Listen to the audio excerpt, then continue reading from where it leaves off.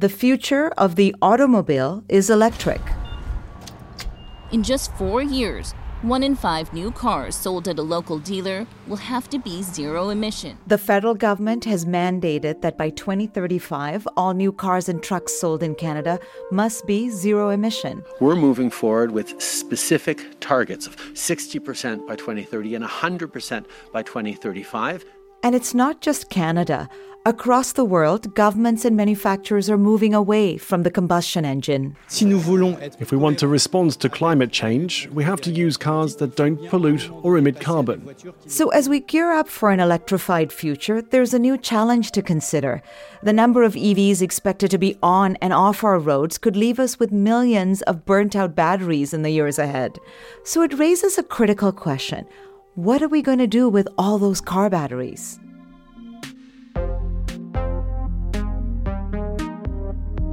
I'm Manjula Selvarajah, and this is Solve for X, Innovations to Change the World, a series where we explore the latest ideas in tech and science. It's clear that EVs are a key part of the strategy to help us decarbonize. As not just cars, it's also bikes, buses, all kinds of transportation. But building the batteries that power electric motors comes with environmental costs. And there's also the human impact. Looking ahead, the question of where these batteries will end up once they retire from the road and what happens to the lithium and other metals inside is becoming increasingly important. Earlier this year, I called a few local dealerships to try to learn more. Yes, I'm on, please. Hi there. My name's Manjula. I'm a journalist working on a documentary about battery recycling. Really, what I'm trying to get an understanding of is what happens to an electric car when it dies. So it's Manjula again. I have a question about what happens when basically he hung up on me. Service, please press 1. Parts, press 2. When you go to buy a new car, it's clear who to turn to. But when it comes to who's responsible for what's powering it, especially after the warranty or power runs out, that's where things get a bit murkier. I decided to take my question further afield to someone whose job it is to deal with EVs once they've run their course. Andy Latham, and I'm CEO and founder of Salvage Wire. Andy travels all around the world, from Brazil to Jamaica to India, training technicians and salvagers on how to safely handle and dismantle EVs. I'm based in the UK right now. I'm in Massachusetts. 2 weeks ago, I was in Indonesia. And though it's not technically part of his job description, Andy's made it his business to help raise awareness about what happens to old EV batteries. So, I had a very interesting experience a couple of weeks ago. And I placed a bunch of calls to dealerships, junk shops, just to get an answer on, I have an EV. Yeah. If it's at the end of its life, what happens to it? And I couldn't get a straight answer. Why is it so nebulous? It's still something new. It's still something that we don't yet fully understand. We've had 120 years of gasoline and diesel. We understand and we know that. We've had 10 years of lithium and we're still learning. We're still developing that. So when Andy opens up a car to remove a battery, it could be because it got in a crash or it's simply at the end of its life, he starts by asking himself a few questions. You've got 4 things to really look at when you're dealing with one of these. Number 1, can you reuse the battery? Number 2 is then, can you remanufacture it? Then it could be repurposed. So if it's not suitable for automotive, but it can very happily go into static storage in wind farms, in solar farms, solar PV array on your house or something like that. And then the 4th one is recycle. I don't think most people have seen an EV battery. Can you describe it to us? If I've got a full electric vehicle, say a Tesla, then that battery is in a big case that sits underneath the vehicle.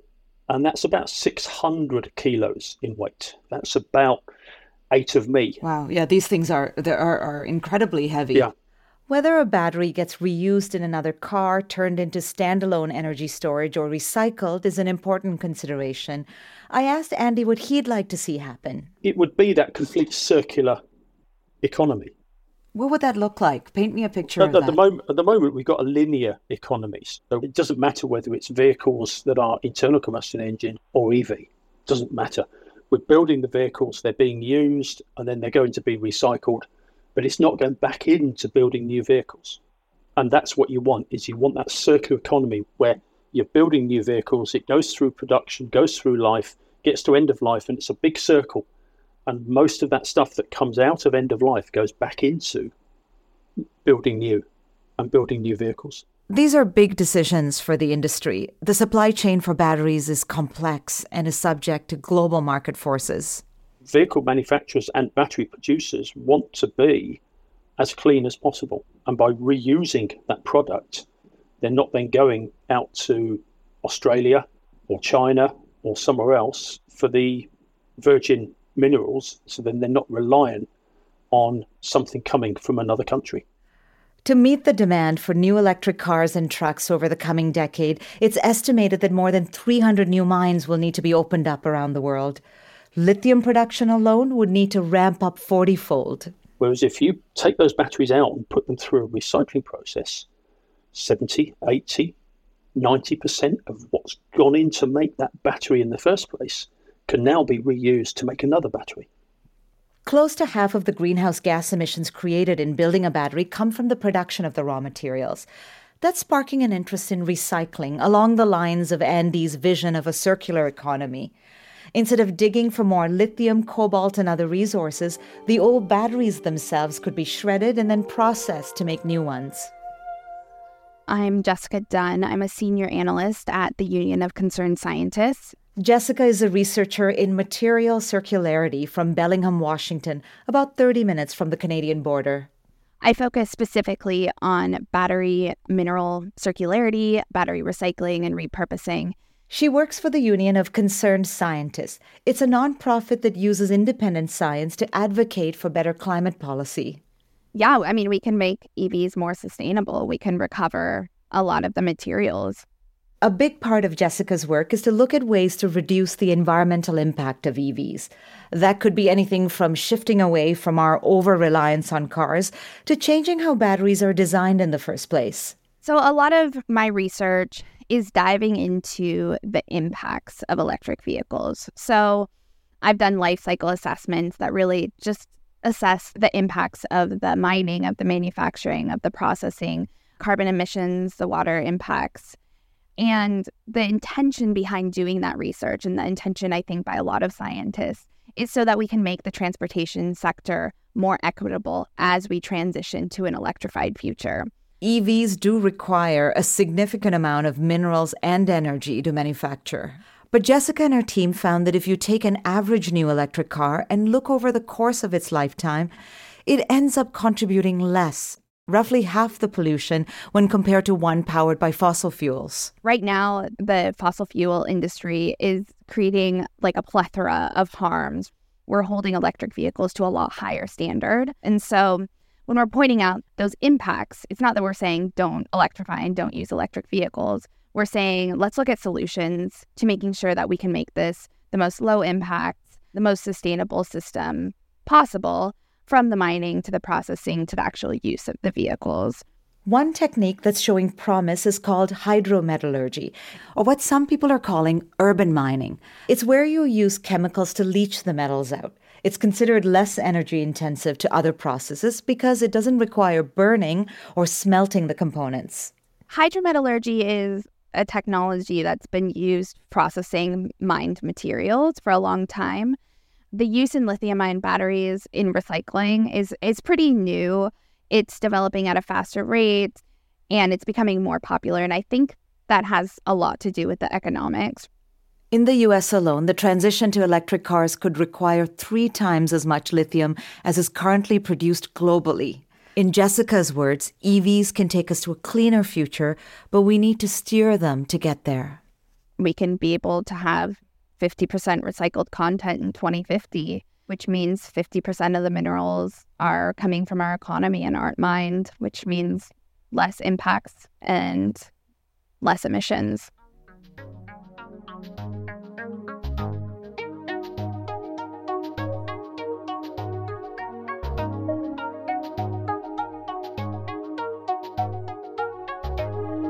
If you look back at the history of technology, it's nearly impossible to foresee all the ripples of innovation that a new discovery can unleash.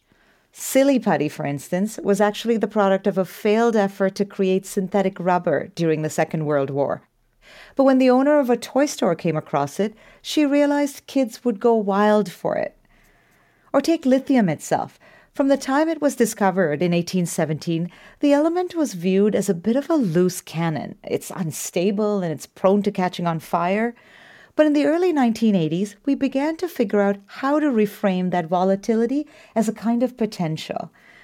So that question of what to do with EV batteries, maybe we should reframe how we think about batteries in the first place. What if we could find a way to make them do more? We're finding with these vehicles that the batteries are lasting the lifetime of the vehicle.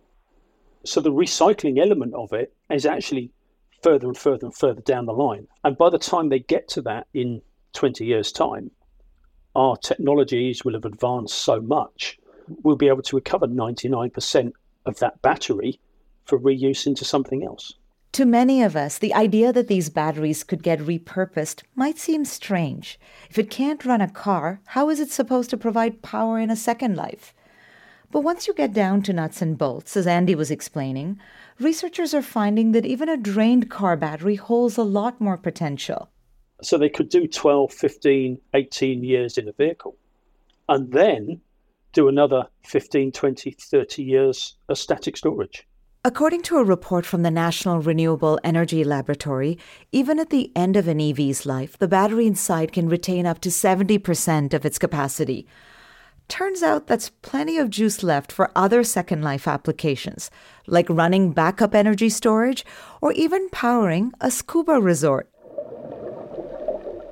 At any given time, there's probably a humpback going by to entertain. My name's Klaus Ekbo, and I'm at God's Pocket Resort in British Columbia. I spoke to Klaus on the phone. It was about lunchtime at his off-grid scuba resort.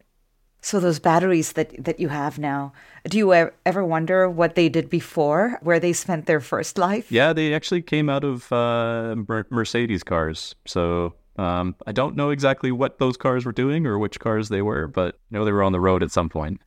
Because God's Pocket is in such a remote area, they're not connected to a conventional electrical grid. The resort relies on generators for its power. And when it came time to get the batteries, Klaus explained they actually had to helicopter them in. To see them actually power everything at the lodge it was such an amazing feeling. How much less is it? Like, how long are you running the generators now that you have that second life battery? Yeah, now we can charge up batteries in as little as 2 hours, essentially. So you've gone from, is it 10 to 14 hours of a diesel generator to 2 hours? Yes. Pretty incredible. When Klaus says pretty incredible, it's not just the reduction in time or noise. Running the generator for less time adds up to fewer emissions. But how does a battery go from, say, a parking lot to powering a scuba resort? First, you'd need someone like Andy to harvest the battery, to get it safely out of the chassis of the car. But before it can begin its new life, it needs to get tested and redesigned. That's Edward Chang's specialty. He's the CEO of Moment Energy. So what we do is we work directly with the automakers. We don't buy batteries from auto wreckers or eBay, for example. Edward's company provides energy storage systems, like the one used in God's Pocket. They do this by repurposing used EV batteries. So what we've been focused on are off-grid residential. And then now what we're doing is working with on-grid. So Ottawa Hydro, we're doing a project with them for neighborhoods to help de-stress the grid when everybody's at home at 6 p.m., charging their vehicles all the way to airports. Edward and his co-founders first had the idea while working on a project about electric race cars. They found themselves wondering whether used EV batteries might address another problem.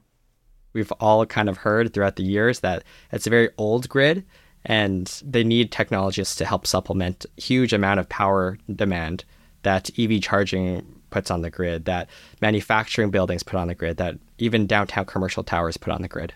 By repurposing batteries, they can almost double their lifespan. But one of the challenges is how batteries are designed to begin with. Edward explained that depending on the way batteries are glued or attached together in a car can make a big difference, like whether it's too time-consuming or even too dangerous to consider taking it apart. North America, unfortunately, has been looking at more of a reactionary methodology compared to other automakers from other regions where they've been planning more on the long term, on what happens at end of life. Is policy, is regulatory action what's needed to kind of force the issue, you think? We have found that policy typically lags, which is why we've been working with many, many different automakers who've reached out to us as experts in the space to determine what the end of life solution is and what's the best way to design their vehicles now for good end of life. We don't actually blame automakers thinking all the way 20 years or 30 years on what happens with their vehicle, mainly because, EVs have been growing at an extremely rapid pace. Everybody's playing catch up here. It's going to take a village. We're all going to need to work together to determine what is the right path for end of life, which is why, again, at Moment, we believe that it's going to take a village to really solve this climate crisis. A market for second life batteries could help make the transition to electricity less resource intensive. But reports suggest that there isn't yet a steady supply of batteries making their way to be recycled. As recycling plants ramp up, there could be competing interests for batteries at the end of a car's life. Is it possible that we may overlook that crucial second life step in our rush to recycle? Here's Jessica Dunn. We really do want to encourage this repurposing. I think sometimes you need to think about policies that you can enact to kind of increase the economics of repurposing. So disassembly can be such a burden and a cost. And there also might be a lot of uncertainty about what the state of health of the battery is. Any way to kind of speed up those two processes through policy levers and technology development can really just increase the affordability and the economics. Jessica worked on recommendations to help advance regulation in California. Let's see, we started this California process in 2018, which means it's taken 5 years to get to the point where we're talking about policy to happen. And the policy is supposed to be implemented in 4 years. So the length of time that this policymaking process happens is it's long. And so I feel like we have to think of the problem now. Right now, Canada is lagging behind China and the EU when it comes to policy for electric car batteries. One idea is to look to existing battery recycling programs. But according to a recent report, only 12% of single-use batteries sold in Ontario got recycled last year.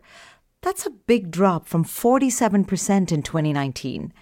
And while EV batteries are far removed from the kind you use in your TV remote, the challenges facing recycling programs show just how difficult it is to enforce what happens at the end of life. I asked Andy what he thinks will have to be in place to scale up the end-of-life industry. If I'm honest, what we found in Europe that has worked very, very, very well is legislation. Because if you put legislation in place, or you say that in 5 or 8 or 10 years' time, we're going to hit this standard, this is what we're going to do, the investment will follow. And Andy, what is the legislation driving in particular? Like you talked about a standard. What is it asking for? It's all around climate change. It's all around reusing natural resources rather than wasting them, because we've got a finite amount of natural resources. I mean, if I take end-of-life vehicles, the European Union started out 22 years ago with this and said initially 85% of every vehicle must be recycled. But they then had a target of 95%. Now, what that meant was the vehicle manufacturers then had to design in the recyclability. So they had to change what they did. And there were certain products, there were certain things that they could not put into that vehicle. It started out with that. And then we've got extended producer responsibility on batteries.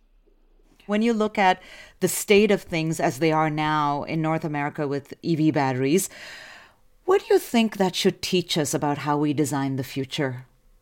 Design for recyclability.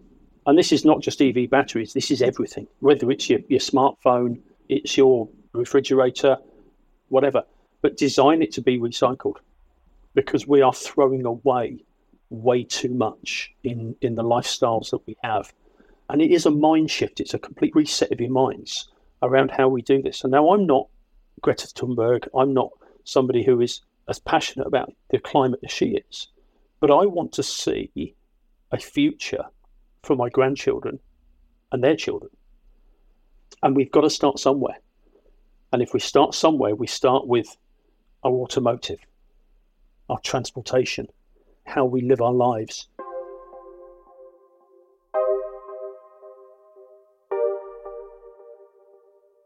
When you think about the 3 R's, reduce, reuse, recycle, 2 of them get short shrift, reduce and reuse. But in planning for a sustainable future, we will need to ramp up those approaches to better manage the resources we have. If we figure out how to do that and do it well, it could teach us a lot about how to rethink the design of not just car batteries, but everything we create. The hope is that the ripple effects of this innovation could spark more changes that we can't even imagine today.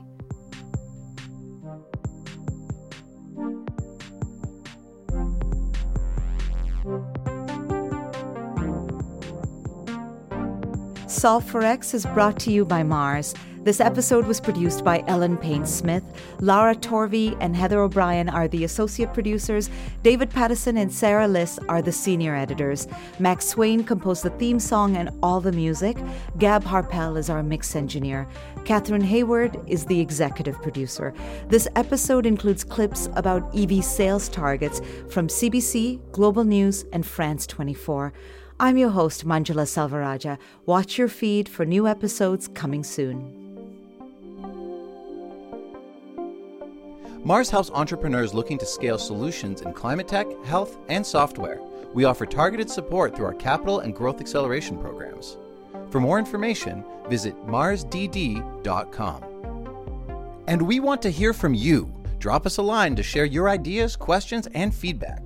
Email us at media@marsdd.com.